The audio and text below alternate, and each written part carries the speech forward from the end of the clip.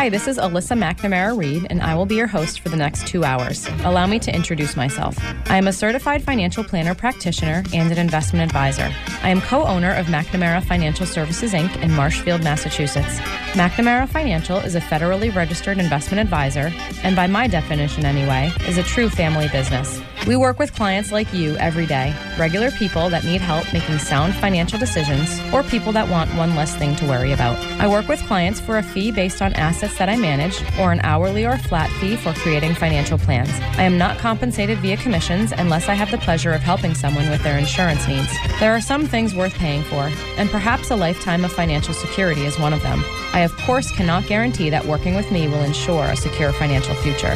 McNamara on Money has been a call-in talk radio show since 1990. I love hearing from listeners, and there truly are no dumb questions. In fact, I like the simple questions, because everyone should have the answer to those. Just don't call me asking for the next hot investment or which market is going to outperform this year.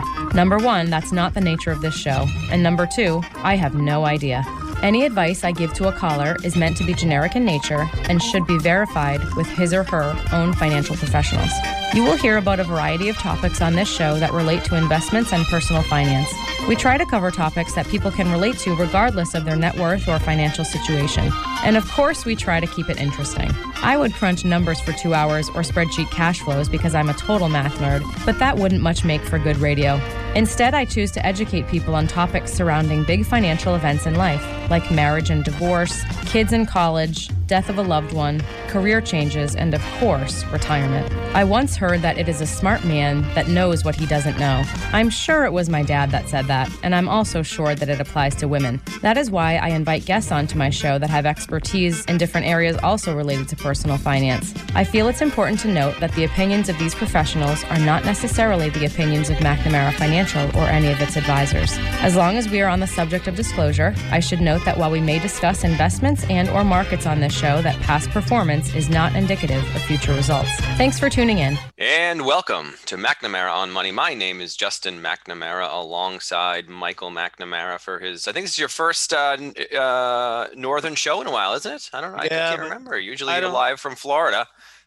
Yeah, I don't like this virtual stuff. I'd rather be in the studio personally myself. But yeah. So if you're virtual, I guess it doesn't make any difference where you are. I'm not even sure I like the word virtual, to be honest with you, Justin. But hey, I'm here and we're ready to rock and roll here. Okay. Yep. Yeah. So we are pre-recording again. I've mentioned this pretty much every week, but I am a soccer coach on Saturday morning, so we take a little sabbatical of from live shows, but so this is a pre-record, but it's going to be a good one here. We're going to do a live plan for a real live person. We're going to call him Joe. And Joe, are you with us? Yes, I am. All right. Well, we're looking forward to this. So essentially what the plan here is and we'll let Joe introduce himself in a minute here and trying to get an idea of what he's looking for from this planning session that we're going to do. But he is a pre-retiree. And he's wondering whether or not he can retire. So that's right up our alley. We're going to go through a live plan for Joe here. Not his real name, but we're going to call him Joe today. I have him in my software as Joe Guest. And so we're going to go through live on the air and see if we can get him an answer on whether or not he can retire.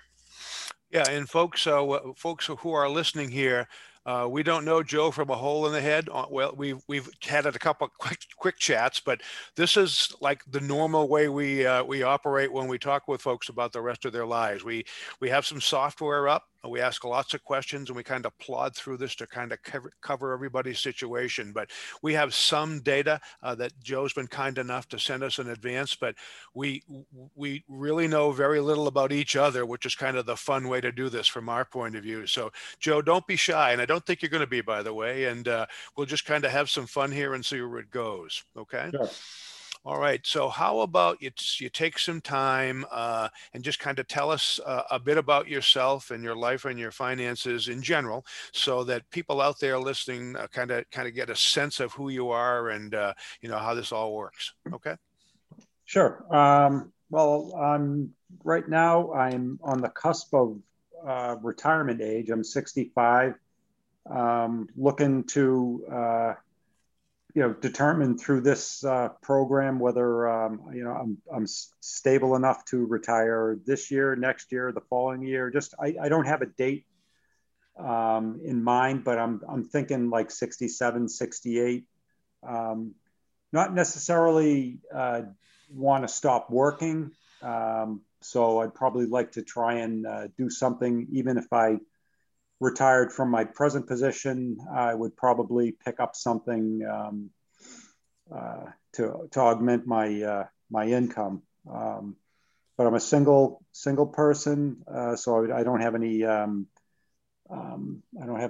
any children to worry about or inheritance issues. So just basically trying to get a picture of where I stand right now and what my options are. Joe, what kind of work do you do, and do you love it, hate it, or how's that work there? What's going on there? I'm in the construction industry. It's okay, but it's frustrating at times, and I'd like to do something different at the if I can get into, like I said, more to augment my salary and also to have something to occupy my time as well. Okay, so you would probably look elsewhere for part-time employment. Is that correct? Yes. Yeah. Okay. And in your mind, okay, you said both, but which is more? Do you think you're going to need to do some work, or are you planning to do some part-time work by choice? Pick one of those. My gut feeling, it's by choice, but I guess this analysis is going to help determine that. Yeah. Okay. Good. Okay. So you're just going to slow down and do something different, basically. Yeah. Okay. Yeah. Okay. A little later on in the show. By the way, have you begun to think about what you might do differently? Have you had any thoughts on that? Yeah. I kind of look at this as having two components: a financial and a time component for retirement. And I'm kind of reading up on various books on retirement, and I'm just, like I said, I'm just I'm formulating that plan right now, but I don't have it set in stone. Yeah. Okay, so a little further on down the show here, we're going to be asking you if you choose to work part-time. The answer will be yes. You think it'd keep you busy and your mind won't become a vegetable or whatever. But if you're going to choose to work, we're also going to ask you how much do you think you might be able to earn. You might not be able to answer that question for a while, but we're going to have to stick a number in there sometime, and maybe it's zero. Okay, if you go to work part-time and you're a volunteer, let's try zero. So one of the things we can do is, if you did need to earn some part-time work in retirement for a period of time, we can probably take a look at how that all works for you and give you an idea. We have these discussions very often, and we might end up saying to you, well, it looks like if you're going to go to work part-time, you're going to have to earn like $12,000 a year, and you have to do that for 6 years to be okay, or something like that. So just kind of keep that in your mind. Yep. Obviously, we won't get there today, but we'll maybe start with a zero, and if it looks great, then you got no worries. You got a lot of things to think about. The other, I guess, thing about your part-time work is that we see a number of folks who kind of need to do some part-time work for a while, maybe to delay Social Security because it's better, or to delay taking some money out of retirement because the numbers work better. And if some of those people have like an expertise, and it sounds like you may, they're generally better paid working part-time in their industry than not.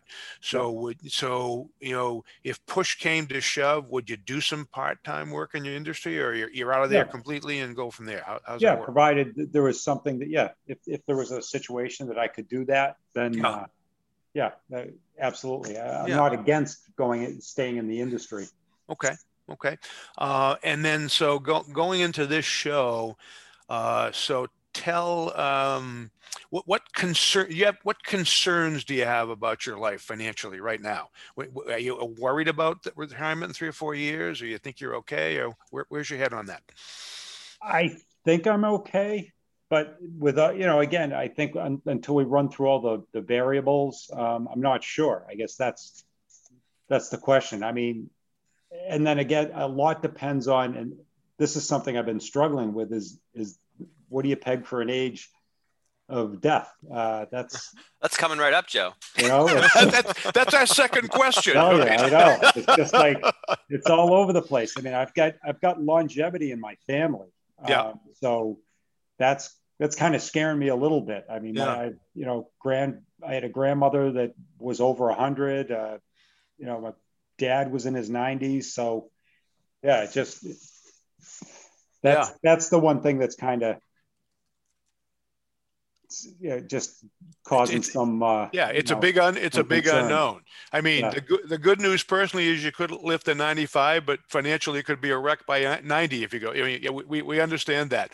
Yeah. So we'll model it a couple of ways, and when you start thinking about that, if you wanted to be real conservative and say that I would live to 100, well, it might be a bad thing to be real conservative because if you plan to live to 100, you might have to work till you're 78, if you know what I mean, sort of a thing. But you don't want to go the other side. So yeah, it's a big variable, and we can model it a couple of different ways. Right. And the other part about that, and it's kind of, Justin's been doing this long enough to see some of this start happening. But some of the folks I met in their 50s who said they were going to live to 78, now that they're 77, they're changing their minds about how long they might live. So one of the other points I wanted to make about this is that once we get a plan in place, and by the way, we'll finish this up for you, whatever we don't finish on the air, as a courtesy for the kindness you're showing to be with us on board. But one of the nice things about having a pretty detailed plan is that it's just a work in motion. We can come back and visit it a couple of years from now if something changes, or this, that, or the other thing. So it's a living document, if I was to get to sound professional about what we're up to here. Justin, help me out there. Any comments on any of this so far? No, I mean, I guess, from just because we're on the longevity piece of this, and because it is always our second question, because that's how the software presents it to us. Do you have a number you want to start with, Joe? I mean, do you want to be on the conservative side? If you have longevity in your family, we can certainly put a number down that's on the higher side of average, right? I mean, if you look at your probably life expectancy based on just purely the everyone in the country, your life expectancy is probably somewhere around 85-ish, right? Maybe it's 84, 85. Yeah. But we can certainly use a 95 or even 100 if you'd like to start, right? And everything that we do is easily enough changed with a click. So when we get to the end, if it doesn't look great, if we have you live into 100 and it doesn't work out, maybe we say, well, probably a more realistic number is 95. How does that look, right? So we can always change them, but do you have a starting point? Yeah, I would probably start at 95 just due to the longevity. Yep.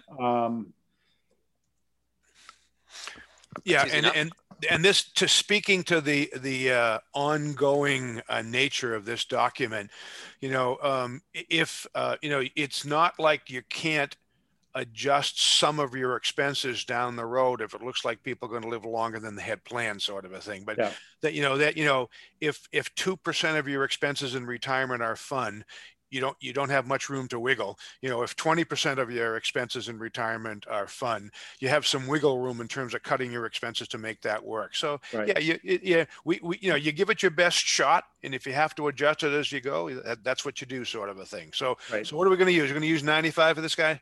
Use 95. Okay. That's 2050.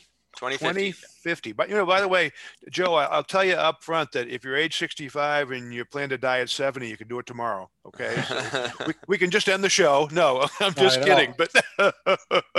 But we get a little nervous when people tell us they're going to die, earlier than that. And maybe they'll be right, sort of a thing. But, if you're bound and determined you're going to die at 78 and you miss by a bunch of years, could be a problem. So, if we only knew that, everything would be great, but we don't. All right, Justin, I think we've probably got enough background here to launch into this here. So, all right, we've already got the guesstimate on the age. Okay. Yep. Yeah, and Joe, you mentioned up at the beginning, obviously, again, everything is a starting point here. So you mentioned a retirement date. I think on your questionnaire you submitted to us, you had 66, 67, 68. I'm going to throw in 67 just because you are 66 at the end of this year. So I'd like to take a look at for cash flow reasons that we'll discuss later in the show, I'd like to take a look at what a full year of your cash flow looks like versus your expenses now. So I'm going to start with 67. Okay. Although again, that's something that, toward the end, if 67 looks great, we can always, hey, say, what about right now? Can we retire right now? So that's just for your info. I'm going to start with 67, but we will circle back on that one when we start to run some different scenarios toward the end. Yeah, and for folks who are listening to this show, one of the first things you should do is pick a firm retirement date so that you can have goals to work towards, sort of a thing. If you're kind of fuzzy about your retirement date, you might get around to getting it firmed up a little later than a little earlier. From our point of view, the more time you have to plan for retirement, and the firmer the time frame that you have, it at least gives you a track to run on. So yeah, I mean, if you haven't thought about it like Joe, that's just fine, but maybe you ought to start thinking about it. I'd really, really like to retire at this age and have a target. It might not work, it might be great, but it's easier for us if people are firm about that. Okay. All right, moving along. Okay, so retire at 67. Okay, yeah. All right, Joe, we always talk because we're running generally longer term retirement plans. In your case, we're talking about almost 30 years here. So we are going to use an inflation number. Again, we always start with the 3% inflation number. I'm not sure how closely you follow inflation or if it's something. Oh yeah, I've been watching it. It's not doing well lately. It's been, yeah, doing well. Yeah. So again, so we use a default inflation of 3%, which is on the high side of the average, right? All of our assumptions that we are going to throw into the software here are, for the most part, going to be on the conservative side, right? Obviously, your life expectancy, we tend to use a conservative estimate. I think 95 for you is probably on the conservative side. Inflation is, historically, if you look back over the last 100 years, it's about 2.6%, and more recent inflation has been even more muted. I know, we're sort of throwing out the last year or so here, yeah. But last 25 years, it's been just over 2, and in the last 10 years, even the last 10 years is still under 2% per year. So we like a 3% number just to be on the conservative side. I don't know if you have opinions, right? If it's your assumption that we're going to have higher inflation over your life expectancy, we're certainly open to changing that. Your guess is as good as ours, is what he's saying, Joe. Well, yeah, I mean, yeah, just going back historically, I've always seen it hovering at 2 point something. So 3 is something that's always been in the back of my head for a conservative rate. Okay. So that's okay. And basically, so this is also potentially a big variable for many folks. If you're 65 and making a retirement plan, you probably don't have to worry as much about inflation as if you're 50, if you know what I mean, sort of a thing. And so it's not a minor issue. Most of the folks that we talk to, they don't really have firm opinions about that. And so, we'll go with the 3, but we've had people say it's 5, or we have people say, no, you're wrong. And, because this is your life, you get to make as many assumptions as we do about how it's going to be here, sort of a thing. So, yep. So yeah. And okay. So we're on board with 3. And we hope that's a conservative number, my son, correct? Yeah. Okay. And just for your information, Joe. So you gave us a list of your expenses, which we're going to get into in the next, in the next segment or 2. Yep. The inflation calculation will apply to everything we put in that's not a fixed expense, like a mortgage obviously is not an inflated number, right. But everything else that we put in will be subjected to that inflation number unless we change it, right? So when we have the discussion about your healthcare expenses, we may want to say, okay, well, what do you think about the in healthcare specific inflation? Do you think that might be higher or lower? And you can do other stuff. You can say, well, I think this. In theory, we could put our own inflation number on every single expense. In reality, we wouldn't do that. But there are some items that we may want to. Yeah, I think medical is obviously that's inflating higher than the rest of the categories. Yeah. So Yeah. when we get to that specific line item, we'll probably have a bit of a discussion on what do we want to use for that. You know, if we want to use 4, we could even use 5. I mean, you name it, we can use it. It's certainly been higher than core inflation in recent years, and you know, hopefully that slows down, but we shall see. Yeah, and by the way, the flip side of that, which we'll get into a bit later here, is that there are some pretty good studies around that say that at a certain age in retirement, some of your expenses start to decrease and actually go down. And if you think about that, that would be most of the fun, travel, vacations, hobbies kind of play that people have. As you get older, you don't get to travel as much. You don't get to go out to eat as often. This, that, and the other thing. So there's another force working that might offset some inflation issues. It might not, and we'll have that discussion a little further on down the line. So, well, you have the option. Well, if they're fun issues, then they're not necessities, so you can adjust those. Well, yeah, you can, but for some people, the fun is a necessity. So it depends on how you feel about it, right? I mean, so exactly, yeah, and we'll probably spend an inordinate amount of time on your expenses for some reasons that will become clear when we get there. This is always the fun part. Okay, all right. So Justin, where are we going from here? All right, so we have our inflation at 3%. We have 95 life expectancy and retirement at 67. Again, that's for now. Yeah, it looks like we have enough time before the break to jump into another our whole other segment here. So we'll talk about Joe's net worth, and we have a residence that you own, Joe. That's correct? Yes. Okay. We have a dollar figure in there. It's worth about $500,000, which is, I think you pulled that up online. Just for your information, in round 1 of the plan, we will put your home equity valuation into the software. We'll talk about your mortgage in a second, but in plan A, at least for most folks, we don't ask the software to spend your house, right? I mean, if you go through with your follow through with all your mortgage payments, at some point you're mortgage free later in retirement, and then you have an asset in your home that's worth a fair bit of money by then with inflation, and the software is not going to attempt to spend that unless we specifically tell it to spend it. So it's a bit of a fail safe. Obviously, there are things like reverse mortgages now. You could, if you're working, maybe you could even take out a home equity line of credit if you can qualify for one. So, the home equity value that you have and have built up is certainly a potential retirement asset.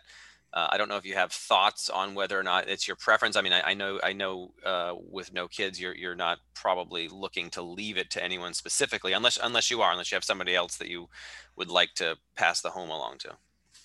No, I'm not tied to the home itself. In the back of my mind, I mean, I've got, designated people in my will who are going to get the residue of my estate. But I always, in the back of my mind, I was thinking about the home as possibly, if I encountered any issues with long-term care, that would kind of be a bucket of money that would, if I had to go into a facility or something like that, that's where that money would go. Yeah, that's a sensible way to look at it if you don't have anybody to leave it to. By the way, there are some folks out there listening to us with children who are saying, nah, part of my plan is I absolutely want to leave my home to my kids, sort of a thing. But for now, we're just taking it out of the funds available for retirement and see how it looks. Sort of a thing. If we have to go back there because you might need to access some of the equity to live up your basic life in retirement, that's a whole other ball game. But as Justin said, this is on the sidelines now, okay, in the dugout, and possibly we'll rope it back in if we need it. And your take about it being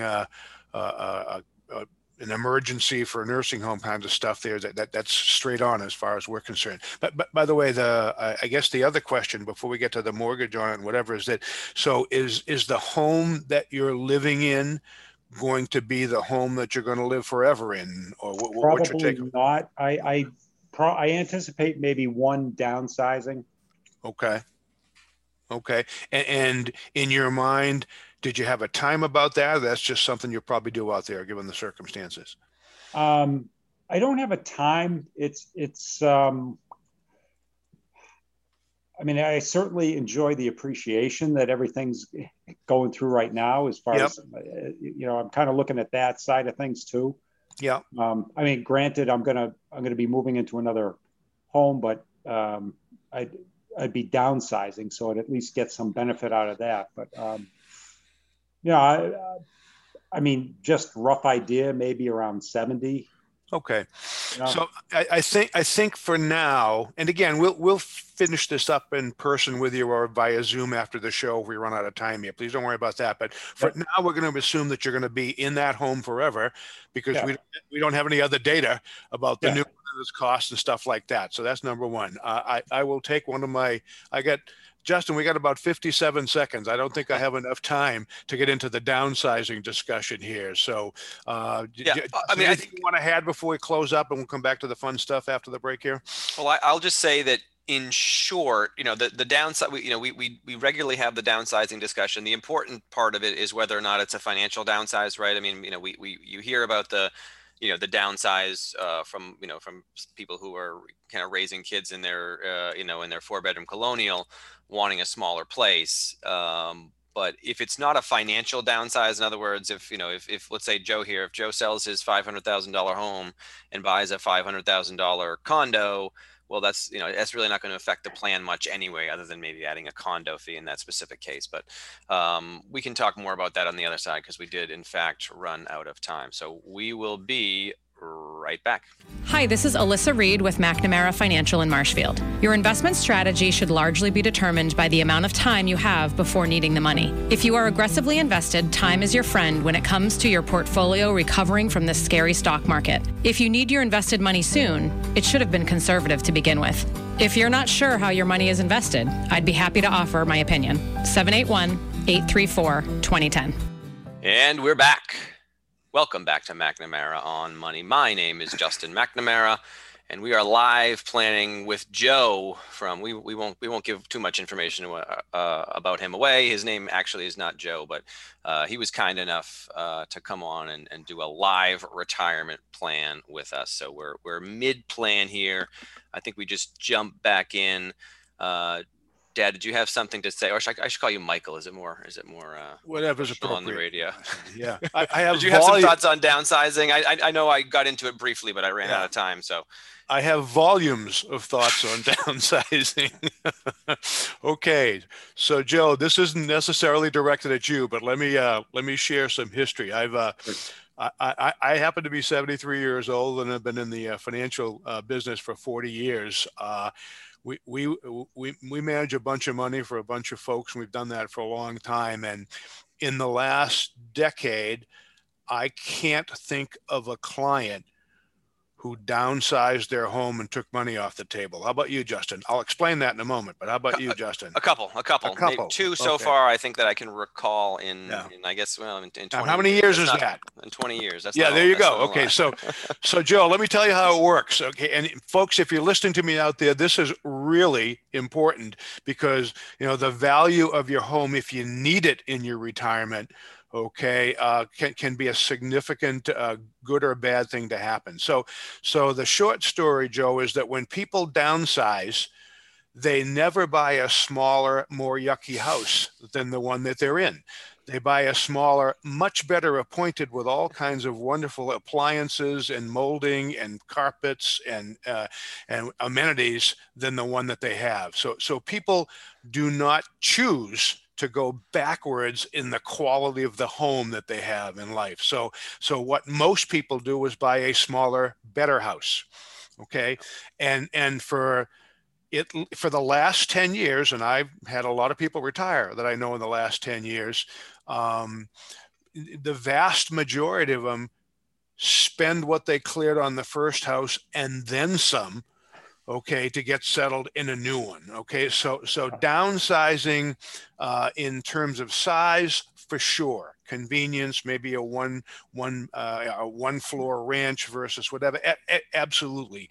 But downsizing in money, not normally the case. If you're listening to me thinking your house is a piggy bank and you're going to live on the equity in your home and downsize, you need to reassess that that strategy, because that's just not how it is for the people that we work with. Joe, we've actually had people take out mortgages for $50, $100, or $150,000 in retirement to buy a better, smaller house than the one that they sold, sort of a thing. Okay.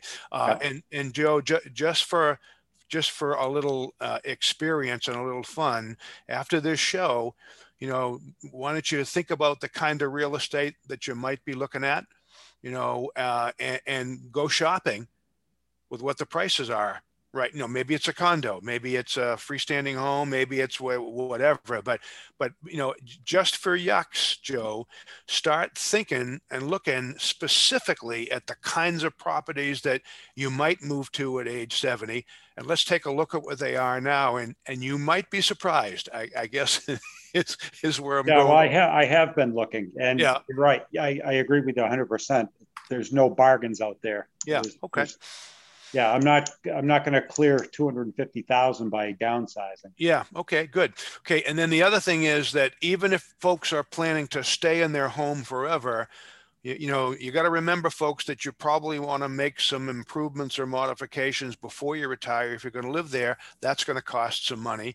And basically, that's in a different situation. And if you need to access equity in your home, well, if you need to live on the equity in your home, you're probably in trouble, but we'll see how that goes, sort of a thing. Okay, I'm done, Jess. But by the way, the real estate folks call it right sizing.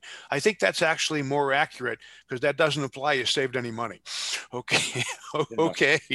All right. I'll be quiet now. I feel better. I'm moving along. Okay. Yeah.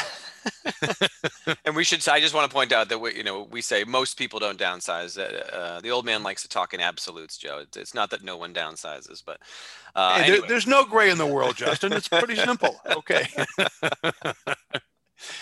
All right, Joe, let's talk about your mortgage. Okay, so I have a balance of about $230,000, interest rate at 4.25%, with a payment of $1,262.81. So when did you take this mortgage out?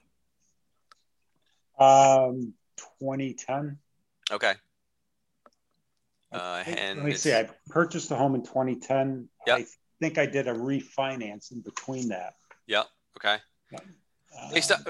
Based on the numbers that I have in the software, it looks like it's scheduled to disappear at the end of 2045. Does that jive with your numbers, your understanding of how long it's going to be around? You probably did you refinance to a 30-year back in mid-decade? Yeah, good. Okay. And Joe, while you're thinking about that, let me do a couple of quick asides. It's kind of general knowledge, which is worth about what it says, that when people retire, your expenses have to drop by 20, 25, 30, 35% to match your income from Social Security and your investments. Again, this is just a general comment. Well, yeah, the easiest way to save 20 or 25 or 30 or 35% on retirement expenses is not to have a mortgage when you retire. That's not your case. You're going to have a mortgage in retirement. And if you do, the only issue is, can you afford it, sort of a thing. So that's not a worry if you can. But for folks listening to me out there, okay, please understand that if you had a mortgage equal to zero the date that you're retired, you have a huge leap ahead in terms of being able to retire, in terms of ease versus difficulty. It's just simply huge, okay? And the way it works, and there are probably a whole bunch of people listening to me who fit this, you buy your first home, you do a 30-year mortgage, you buy your second home a few years later, you do a 30-year mortgage, and it's probably bigger than the first one. People own 2, 3, 4, 5 homes. They never shorten their mortgage to equal their retirement date. And so, yeah, you could head into That's another absolute for you, Joe. There you go. I'm being generic here, okay? But most folks, we've met many folks who have mortgages in retirement. If you didn't have one, and if you could work far enough ahead in your life to make that so, retirement would be a lot less of a chore, or a lot more of a slam dunk if that's the case. Okay, I feel better having said that, but that's just the way it is. So moving right along. Yeah, so we do have, our next section is going to be talking about Joe's financial assets. So we will have a discussion about, I think, Joe, you do have assets with which you could pay down your mortgage.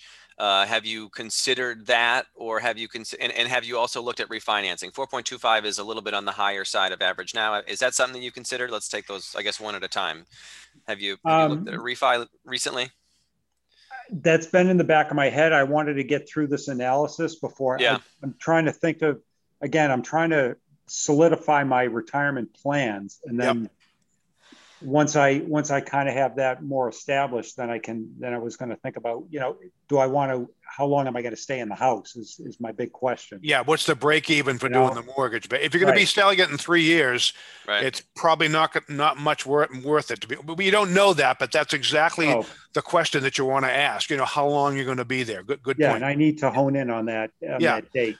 Yeah. It might be better to use some capital if available to just against the new home as opposed to paying off the mortgage. It kind of depends. So, good point. I mean, using assets right now to pay off the mortgage or pay it down, I mean, what am I sacrificing in terms of investment gains? Yeah, we don't know, but we're going to let you know about that when we get further downstream here. Yeah, we will.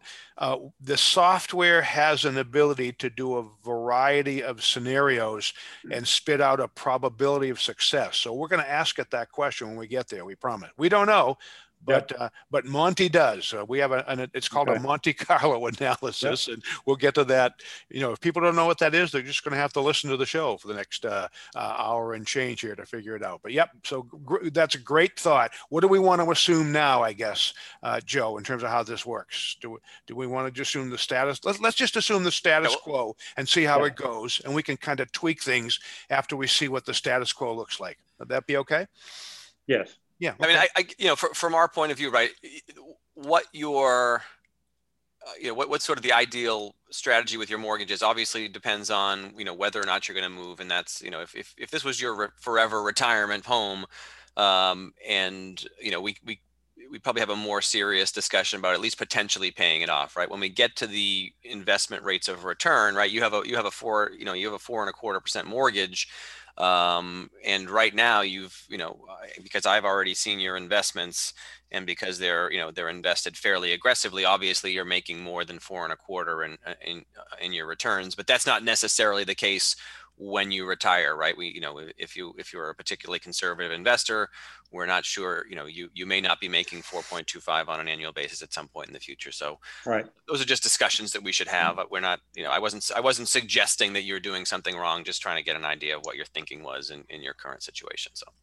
Yeah. And for whatever it's worth, I've been in this business for 40 years and I've never told anybody to take out a mortgage and give me the money so we can invest it and make more. Theoretically, that might be possible, but human life gets in the way of some of those assumptions going forward. So we'll see where that goes from here.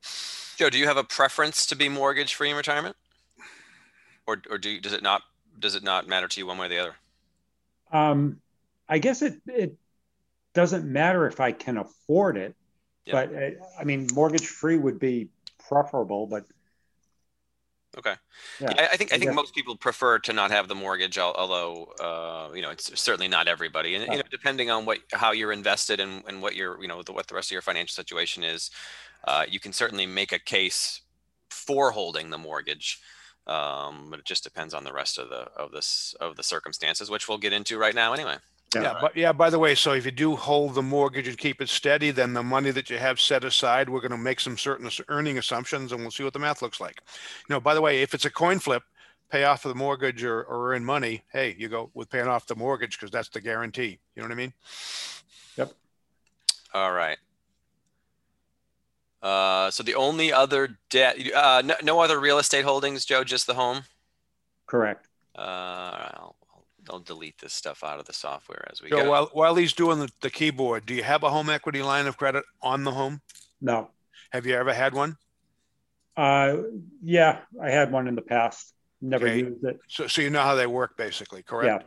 Yeah. Again, and I haven't seen all your financials yet. I like to do this blind, but I would often recommend that people put a home equity line of credit on their home just as a backup to emergency reserves in case you have a big emergency. If it doesn't cost anything to get one, and if it doesn't cost anything to have one, having the ability to write a check, on your own to do something may make some sense. But by the way, if you're going to be looking for a down payment on a new home in 4 years, and if you had $100,000 equity line of credit on your home, one good use of that would be to write that check and just kind of pay off the mortgage later. But just something to think about. Again, if you've got $7 million in the bank, that's a minor issue sort of a thing. But it's generally prudent to have an equity line of credit only as a backup for emergency reserves and things like that. People can get carried away and they can get into a lot of trouble financially with them, but we prefer to look at them as backup, and it makes sense. Moving along, Jess. All right. So a car loan is the only other debt that you have. Is that correct? Yes. I didn't see an interest rate on the sheet that you gave me, but it's probably a fairly good interest rate, and not something that I would assume that's not worth refinancing here. But all right, so you had a $392 in car payments. All right, I think we can move on to your accounts. Okay, so why don't we let's see, what do you think? Should we do risk tolerance before we go through his account values, or how do you want to handle that, Dad? 13 minutes. Justin, your call. I'm neutral on that. Okay. Well, let's go through everything just to make sure we have all of his assets in correct. And then if we have some time before the break, we can start the risk tolerance piece. But all right. So Joe, you were kind enough to provide me with all of your accounts, which I have every one of them in the software as a potential source of assets in retirement, right? So as of now, what I did was I put them all in, and I told the software, hey, you can grab any of these funds to fund retirement spending. Do you have a savings account over and above what you gave me, right? Yeah, I mean, I didn't see any bank statement, so I assume you have some money sitting in the bank in savings, or are some of the assets that are in here, your savings? I thought how you had uploaded the bank statements. Okay. No, I didn't. So all I had was I have purely just investment statements. So do you have money in the bank? And I guess for your information and for the listeners, we tend to leave bank cash out of retirement plans because most people don't plan to spend. People don't plan to spend their checking and savings accounts down to zero, right? We people like us are constantly preaching, oh, you should have a savings account, and so we believe that's should also be the case through retirement. So if it's money that you don't plan to spend and just you plan to keep it in savings, we can just pretty much ignore it. The only reason that we wouldn't is if the assets there are so substantial that you are counting on them and planning on using them for retirement. Yes, they are a little bit substantial. Okay, round it off. What do you have in checking versus savings for us? I got one account with 81,000. That's savings. Yeah. And I mean, they're combination checking savings. Yep. And another one with 62,000. Okay. So you don't break out checking and savings. It's like one account in the checking. Is that correct? Yeah. I mean, the savings, there's so little interest on savings. I think it's just all. Yeah. So one is the savings, and I'm getting a minor amount of interest on the one that's 62,000. Okay. How about for now? By the way, I think it's great that you have that much savings. Okay. Because if you have adequate emergency reserves, you probably don't have to mess with your money before you plan to, sort of a thing. Okay. And so if it's okay for now, we're just going to pretend you don't have that money. And I'm going to guess it's probably not going to change your life one way or another. And I also am going to guess that it's very comfortable to just have that, money to look at because it allows the rest of your money to work without you having to touch it in an emergency, sort of a thing. Okay. Well, yeah, but it is bothering me that it's not doing anything. Well, okay. Let me try to analyze that for you. Okay, Yeah. It doesn't matter.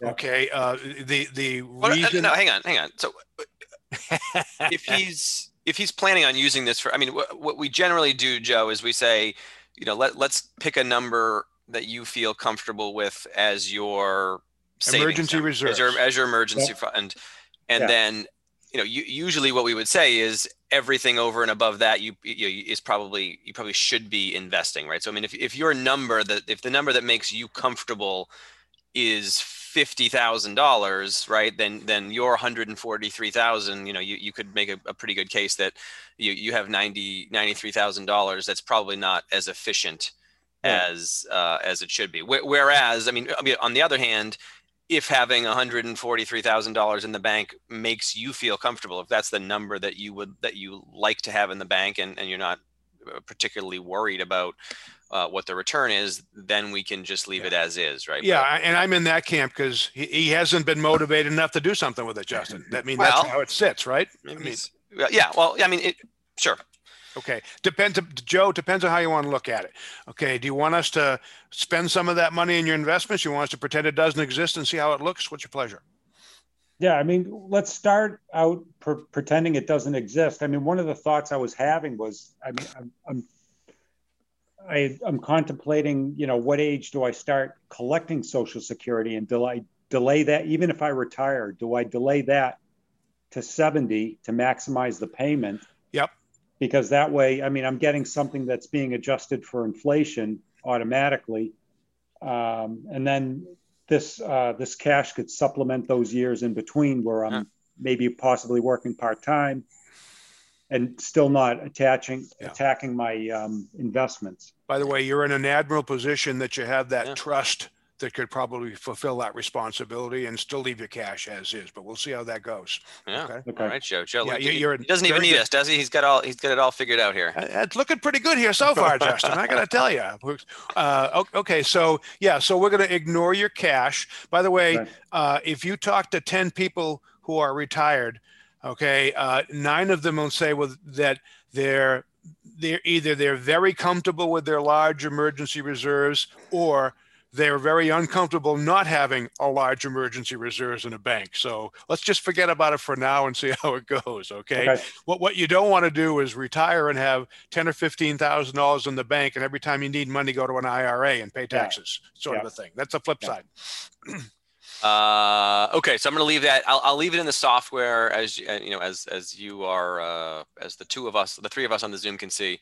I'll put the 143 in, but I'm going to say it's unallocated, so it's not going to be spent for retirement yet. If we want to go back and repurpose some of that money, we certainly can. I'm betting he doesn't need this in the end, Justin. I'm on record for that now. Don't give away the ending. I don't know if it is the ending. I said I'm betting that's the ending. Okay. Yeah, we can end the call right now. There you go. Yeah. Wait a minute. We got another hour and 5 minutes. That's right. We got 57 more minutes of radio to do here. Okay. All right. So I have that in there. So you have, let's see, Joe, you have a 401k to which you are contributing, and you are maxing that out. Is that correct? Yes. I'm just not doing the catch-up contribution. Oh, that's right. Yeah, you're right. Yeah, you're hitting exactly the under age 50 maximum. Okay. Are you okay with us using the numbers that you have, or do you want to just keep moving and not tell you account totals? What's your pleasure? I'm sorry, say that again. Okay. Are you okay saying are you okay with us saying there's this much in your 401k, or do we just keep that off the air and just kind of? No, that's okay. Okay. Okay. All right. So your 401k, about $285,000. These are, I know you gave me very exact numbers on the statements that you sent in, but I just, I rounded to the nearest, $10 or $100 here. So, 285.5 is in your 401k account, and you're adding $19,500 annualized to that account. Looks like you have a trust account, so you have some estate planning in place, which is good. The value is about $293,000, and the cost basis is $212,000. You have a couple of rollover IRAs. Just going back, what are you saying when you say the cost basis? I'm sorry. Yeah. Okay. Yep. I jumped right over that. So the cost basis, and I can actually pull it up on the screen here. It's what you paid for it versus what it's worth, and what your tax capital gains on. Right. So I think, and I'm I want to say I have this Yeah. right. That- Yeah. So if you look at this, I don't know if you have those statements that you sent me in front of you, right? So you got the values 292,933, and then there's the total gain loss number, which is 81. So all I did was subtract 81 from 293, and that's a $212,000 cost basis. So essentially, if you sold everything inside, if you liquidated that entire account, let's say, you decided, hey, I want to pay off my mortgage and I have just enough money in this account to pay it off. You could, in theory, just liquidate the trust account. If you did so, you would have an $80,000 capital gain on that. So in other words, you'd have to pay taxes on an additional $80,000 in what's likely long-term capital gains. You'd have a tax bill that would be associated with that. So because, the software that we're going to, when we run this software, we will be calculating taxes on an annualized basis. So we need to have that data in for our own purposes here. So that's what the cost basis is. Okay, couple of IRAs you have. Those are pretty straightforward. A couple of rollover IRAs, which are traditional IRAs, deductible and will be taxable on the way out. You have one for 421, one for 327. We have a little smaller Roth IRA, about 16,000. We have bank accounts, and then you have an account with an insurance company. I did have one question on that. That's not an annuity, is it? No, that's a mutual fund. Yeah, okay. That's just okay, directly held mutual fund. That's what I thought. Do you know when you bought that? How long you've had that? Oh, that was like my very first investment. I probably had that for. Oh, really? 30 something. Wow, years. good for you. Oh, Wow. Wow. Because the statement that you sent over did not have a cost basis on it. So if you've had it for that long, I'm just going to use a very, very low cost basis. It hasn't done that well. I think my initial investment was like 5,000. Okay. We're just going to fudge that for now, and we can get to the specifics later on. Okay. Yeah, I mean, there's, I think, the cost basis, if we miss by $5,000 on what your capital gain is in that particular investment, it's probably not going to, change the software too much. So we won't, if we want to dig into more detail and get this all exactly correct, we can certainly follow up after the show and after this session, but we won't spend too much time having your research stuff, at least not right now. Okay. All right. So that's it for accounts. Now, I don't think we're going to have time to fully do, how we get these invested, but we have a couple of minutes here before the next break. Joe, why don't you tell me in your mind what your investment strategy is and how, A is, I took a look at your statement, so I sort of know what you have. Can you, in your own words, tell me, how you're invested, in all of your accounts combined or one by one, and sort of what was the thinking behind it, and are you aggressive or conservative or? Well, I feel like kind of on the aggressive side. I mean, some of the some of the 401k is managed. Yep. And basically, all I did was try to mimic those investments in the other. Okay. In my other, that's my strategy. Okay. Basically, what percentage of all your money's in stocks versus bonds? Can you round that off for us? Or do you know?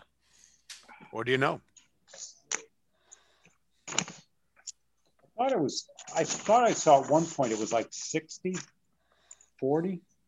That didn't seem right though. I don't know off the top of my head. Okay. Okay.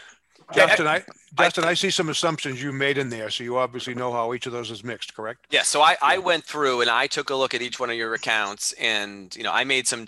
I didn't. I don't have exact 1 minute, Justin. By the way, 1 minute. Exact number. Okay. Is that, we are down to a minute. Yeah, we are. Yeah, we are. Anyway, so I went through and I made some assumptions based on of returns based on what I saw in those accounts. Right. I pulled up all the holdings. I said, oh, hey, what's a stock fund? What's a bond fund?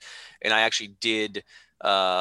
Crunch the numbers and say, okay, well, this account is aggressive, right? So when your 401k is aggressive, right? There are no bond positions in that one. And then I just went through account by account and I pulled them all up. And in short, and I know we got to spend some more time on this after, you certainly are on the aggressive side of things, right? I think, your trust account is your one account that's, that I would consider sort of more middle of the road. But all of your other accounts are either all equity or primarily equity, right? So, whether or not it's, 70, 80% of the money in stocks.